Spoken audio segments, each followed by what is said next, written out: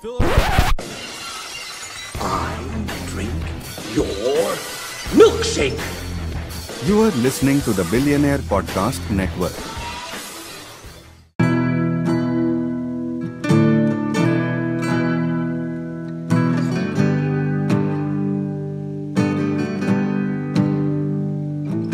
Moving my bones, no place to rest.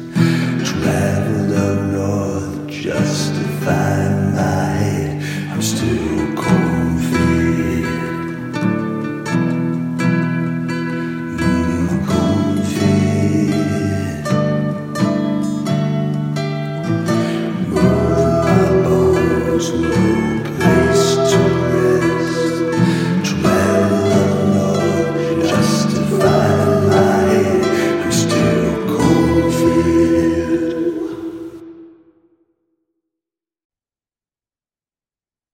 Oh, hey.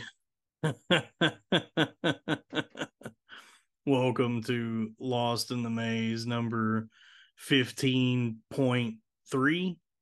I'm going to number this one Kingdom Hearts style.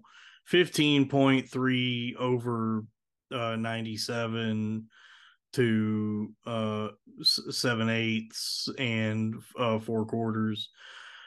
2 shillings and a halfpenny. Dreaming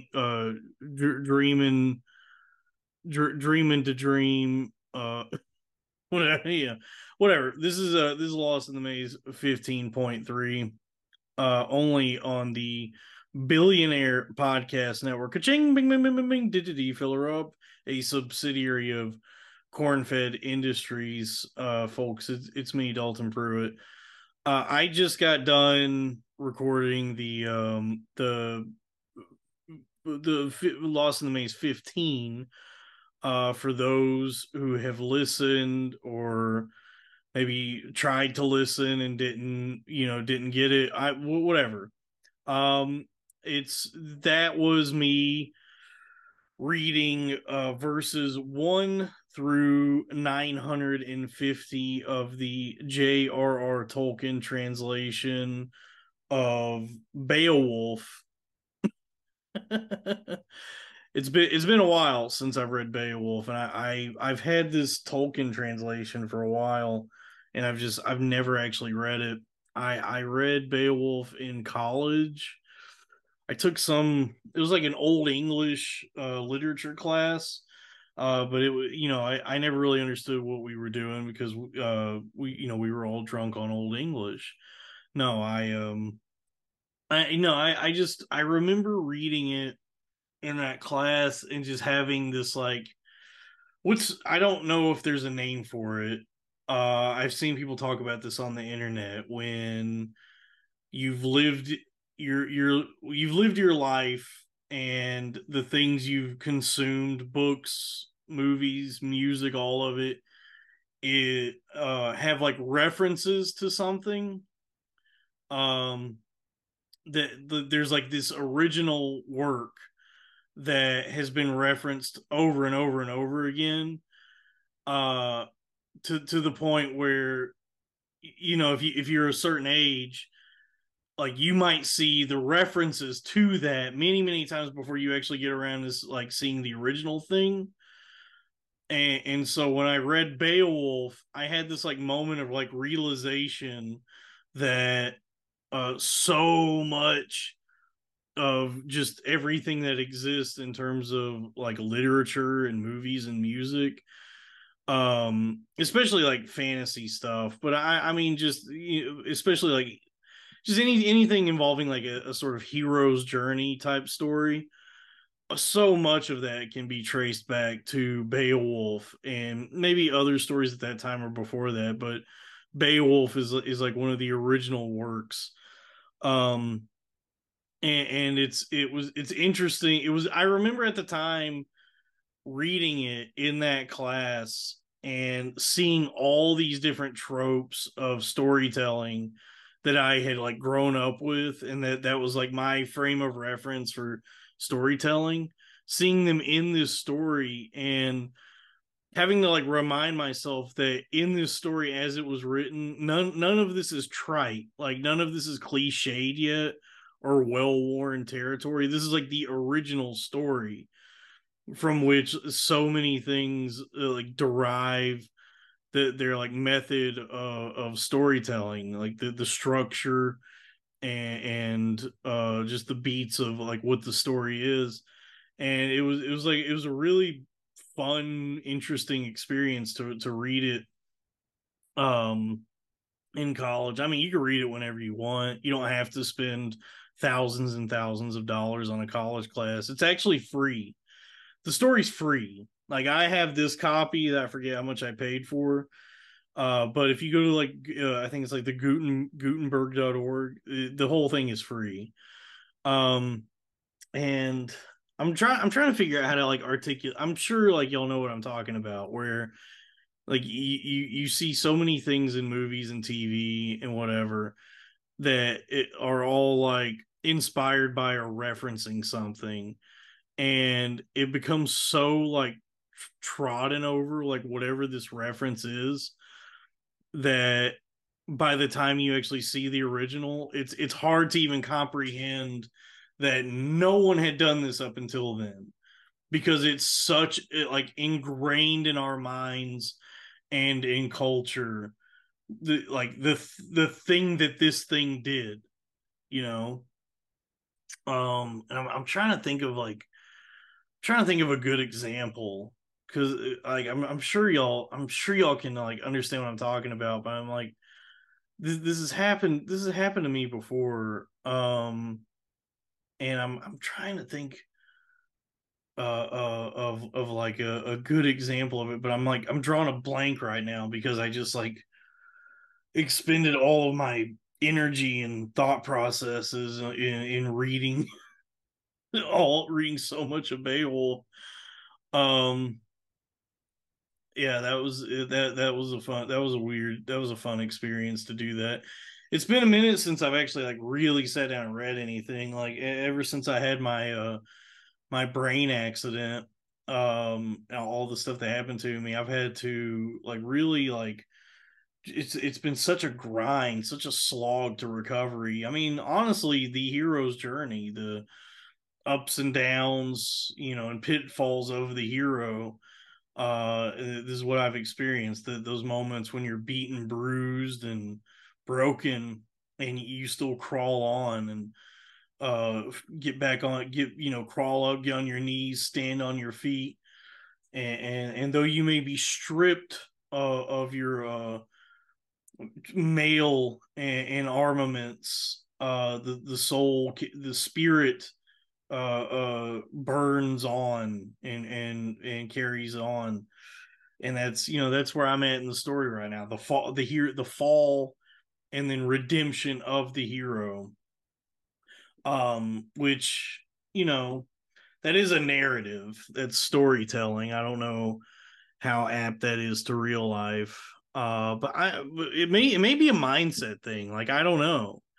You know what I mean? Like the way everything is set up these days, and has been for the longest time for everybody. It's a system in which you're expected to really like keep your nose clean and do everything. Not, there's wiggle room to make mistakes here and there, but you're definitely expected to adhere by a certain set of rules and social mores and standards. And just play it safe, get a decent job, save some money, own things, start a family, own more things, send your kids to college, save up tons and tons of money, and then like eventually get to a point where you can stop working. Like there's this it's always been disheartening to me, and I'm speaking from a place of just like maybe stupidity or stubbornness, but that path has always been like very disheartening to me, because it's so linear, and it's such just like a map for everybody to follow. And I think like any instance in which that you go all, you go into uncharted territory, or the idea of even doing so is just terrifying to people, to not have the stability of this like linear, safe, stable path in life um that's been mapped out for us, like the parameters in which we're supposed to like live our lives. And I'm not like denigrating or condemning anyone that wants to live that way. It's pretty nice to have food in your belly and a roof over your head and be safe and not have like debtors and creditors calling you all the time, and just having to like scrape and struggle to survive. But I mean, the life, life doesn't go that way for everybody. Like it just can't. There's too many people and too many variables for everybody to be able to follow like any sort of, like, to follow this like stable, straight and narrow path in which, well, you save this amount of money from each paycheck, and then, eventually you pay off all your bills and you retire. Some people are going to absolutely lose everything at some point, and that's where one must reach deep within and answer the call of the hero, and get on their feet, pick themselves up, and keep fighting, and slay the dragon, as it were. To pick up whatever you got. Your remnants, the remnants of what once was, and keep pushing forward, and maybe even do something greater than you ever would have done before. Who knows? They want to beat that out of you. I mean, that's the thing about like reading literature like this, like Beowulf and all this kind of stuff. It's like fantasy, and it's, good guys and bad guys and kingdoms and swords and heroes and all that kind of stuff. And it's presented as like, it's definitely fiction, it's fantasy, but life definitely beats it out of you. Any idea that that's a blue that might actually be a blueprint for your life, or some sort of like lens through which to like look at your life as a narrative, almost. Like, does that, you know what I mean? Like, if you think of your own life in a sort of like narrative structure, and like contextualize it in that way, it affords you, I guess, like the way I think about things is just like the mindset of like a storyteller or a writer, of someone who's like read all these kinds of things, and just thinking of my own life in this like narrative structure, that it can be this sort of like hero's journey, and like Luke Skywalker's got to go into the cave in Dagobah and face the darkness, as we all must at some point in our lives. And a lot of people just don't contextualize their lives in that way, I don't think, or they're discouraged from doing so. uh because they want you to buy the stories, they want you to buy the ticket and go, engage in the commerce of it all. But on a real level, what is expected of you is to not think in like the ways of as a child would, because this is how children think. And at some point, somewhere along the way, that just gets beaten out of us. Like, grow the fuck up, and stop like daydreaming and looking at your life as like a fucking, Lord of the Rings movie, or whatever it may be. And it's unfortunate because I well, the unfortunate thing is that I've met people who do live that way, who do think that way, who are all into like fantasy stuff, and like really do possess that sort of childlike wonder about things, and they are obnoxious. They got a lot of Funko Pops and memorabilia for stuff, and they're always like quoting like their favorite Doctor Who monologues, and all that kind of stuff. They wear, a fat librarian who wears cat ears, that kind of person. That does suck, but I've known those people in my life. Wonderful people, very nice. When it comes down to it, some of the kindest people I've ever met, just kind of annoying. When you get right down to it. But I mean, is that so bad? Because I've met people who are not annoying, who are hilarious, engage, like really interesting people, sociopaths, absolute scumbags. I would not want to associate with them, in any way necessarily beyond just enjoying their work and like appreciating the artistry of what they do, whatever it may be. But I wouldn't want to be close to a person like that. Fat librarian who wears cat ears, who's read like all the Discworld novels, you know, and who's just kind of annoying about that kind of thing. I could be close to that, but I could be nice to that person. I would probably get along with them. Well, I like Discworld. Um, you know, I like Terry Pratchett. Uh damn. I know what I mean. And I think it can be healthy if you're just like whatever you're going through in life. The way I sort of just think about things sometimes is I try to like think of my life in terms of like narrative structure, like it's this story. The rest is still unwritten. Feel the rain on your skin. No one else can feel it for you. But yeah, that's sort of how I contextualize things sometimes. Is I just put it into this like narrative structure in my mind, like it's um, I guess like Alan Wake. Isn't that the plot of Alan Wake? Is like he's writing a story that is the story that's taking place around him or something.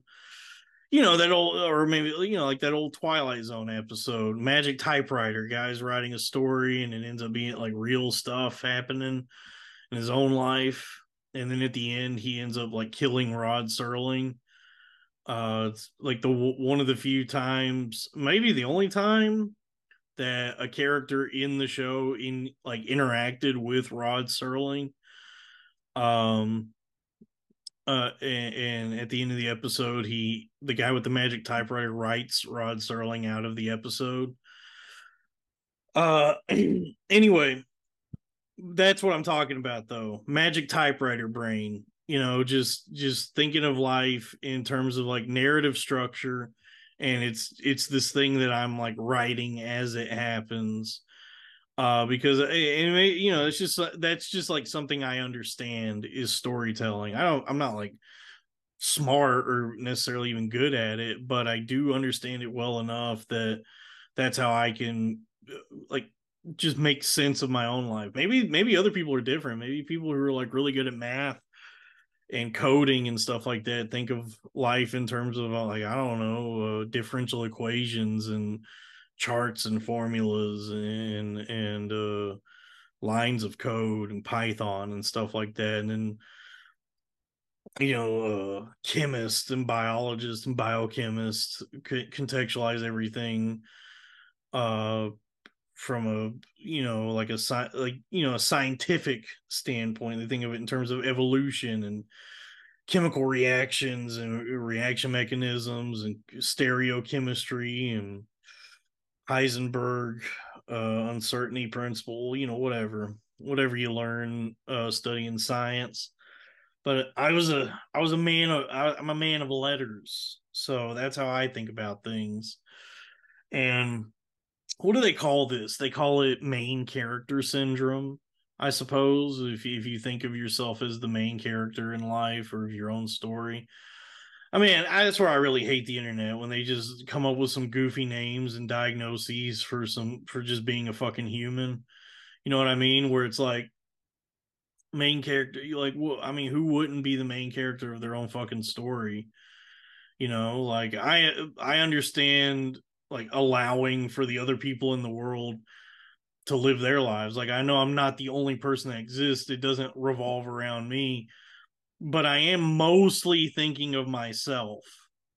Like most of the time, because it's my brain in this body, and I'm inhabiting this all of this, and I got to live with this, and this is how I interact with the world. I am mostly thinking about this myself, and how do I navigate the world as me. But that doesn't mean that I think everything revolves around me, or that I have cast aside everyone else to only look after myself as I go about my life. But I am focused on me. You know what I mean? So I don't know, is that main character syndrome, or is that just being a fucking human being? you know? I think about other people too. I want to do good things for other people and help them, but at the end of the day, it's like, well, I'm the main character of this story for sure. And that's how I'm thinking of. I'm the hero of this.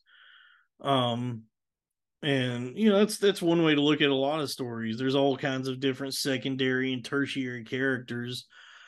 That would actually be like a fun thing to like try, or like if one were so inclined to write like fan fiction, is just to pick out some like like tertiary character from a story and come up with whatever that guy's story is, like take out just one of the clarinet players from the Mos Eisley Cantina in Star Wars and write a story about that guy, like growing up as whatever the fuck kind of alien he is on his planet, and always loving music and begging his alien parents to buy him one of those fucked up clarinets, pay for lessons, play the fucked up alien clarinet in school, um, telling his dad he's gonna go to space college for the fucked up clarinet, and his dad is like, no, this is a family of moisture farmers. You should be lucky I've even allowed you to engage in this hobby in any way. But you're not. I'll be fucking goddamned if my alien son is gonna try and go out there and make his hobby his career. That's a great way to be poor forever. And then his alien mom is like, honey, you, don't do this to our son. Let the boy follow his dreams. This family is just struggled and suffered as moisture farmers here on Tatooine, and why not? She says. So the alien boy gets to go to space college for the fucked up clarinet, and he works as whiplash style. He's busting his ass, getting screamed at by some like alien music instructor for whatever music they're playing, and he's really hoping to make it into some big intergalactic orchestra playing the fucked up alien clarinet. And it just never works out it never works out the way he wants it to. He's trying, he's auditioning, he's got chops, but he just is not as great as he wants to be or thinks he is. And gets rejected from every big intergalactic orchestra. And eventually goes back home to he's living with his parents, and then he sees an ad attached to the bulletin board at the Mos Eisley Cantina that the Cantina band is looking for a fucked up clarinet player.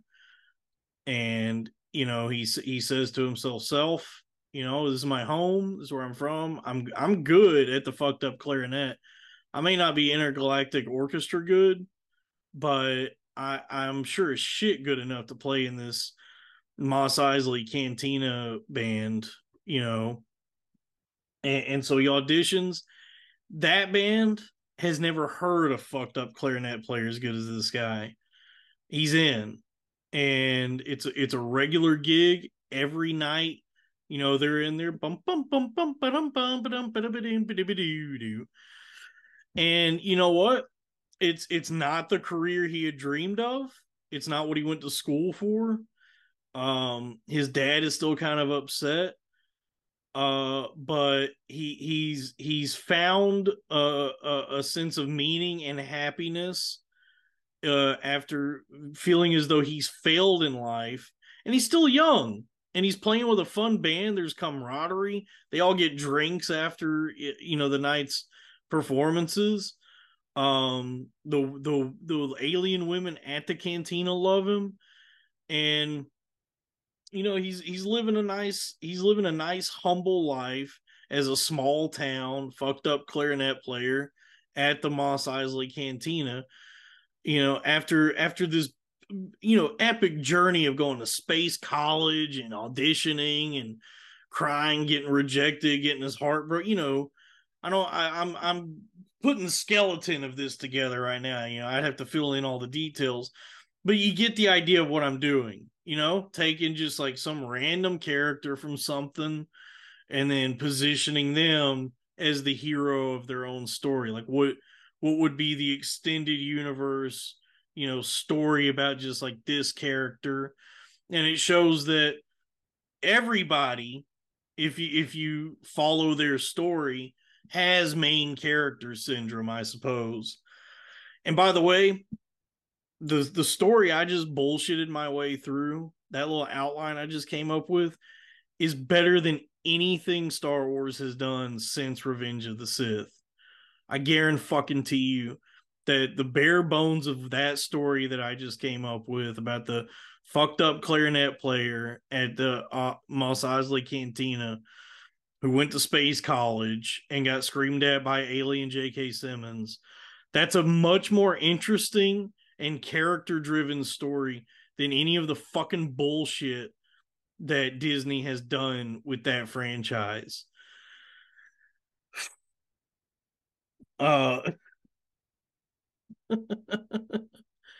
Anyway, that's it. This was Lost in the Maze 15.3.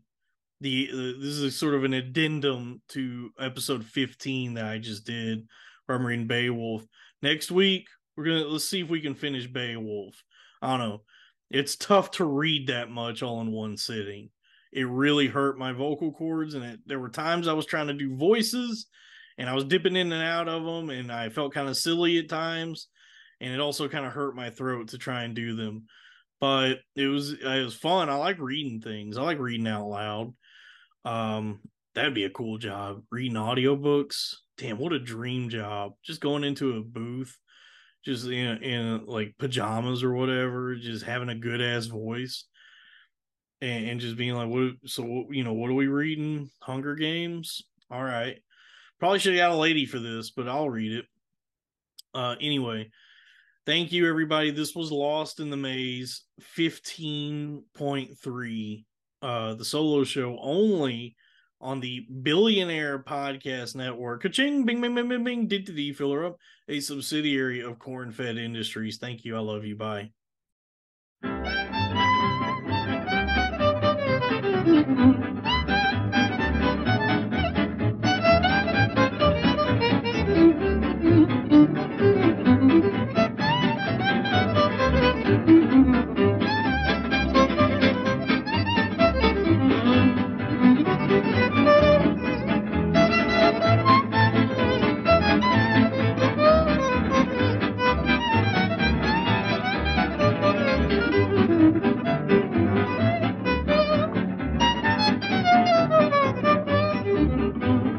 After you've gone and left me crying, after you've gone, there's no denying. You seem blue, you feel sad, Mr. Van never. There'll come a time, now don't forget it, baby. There'll come a time when you regret it. Someday, when you grow lonely, your heart will break like mine. You want me only after you've gone. Oh, there's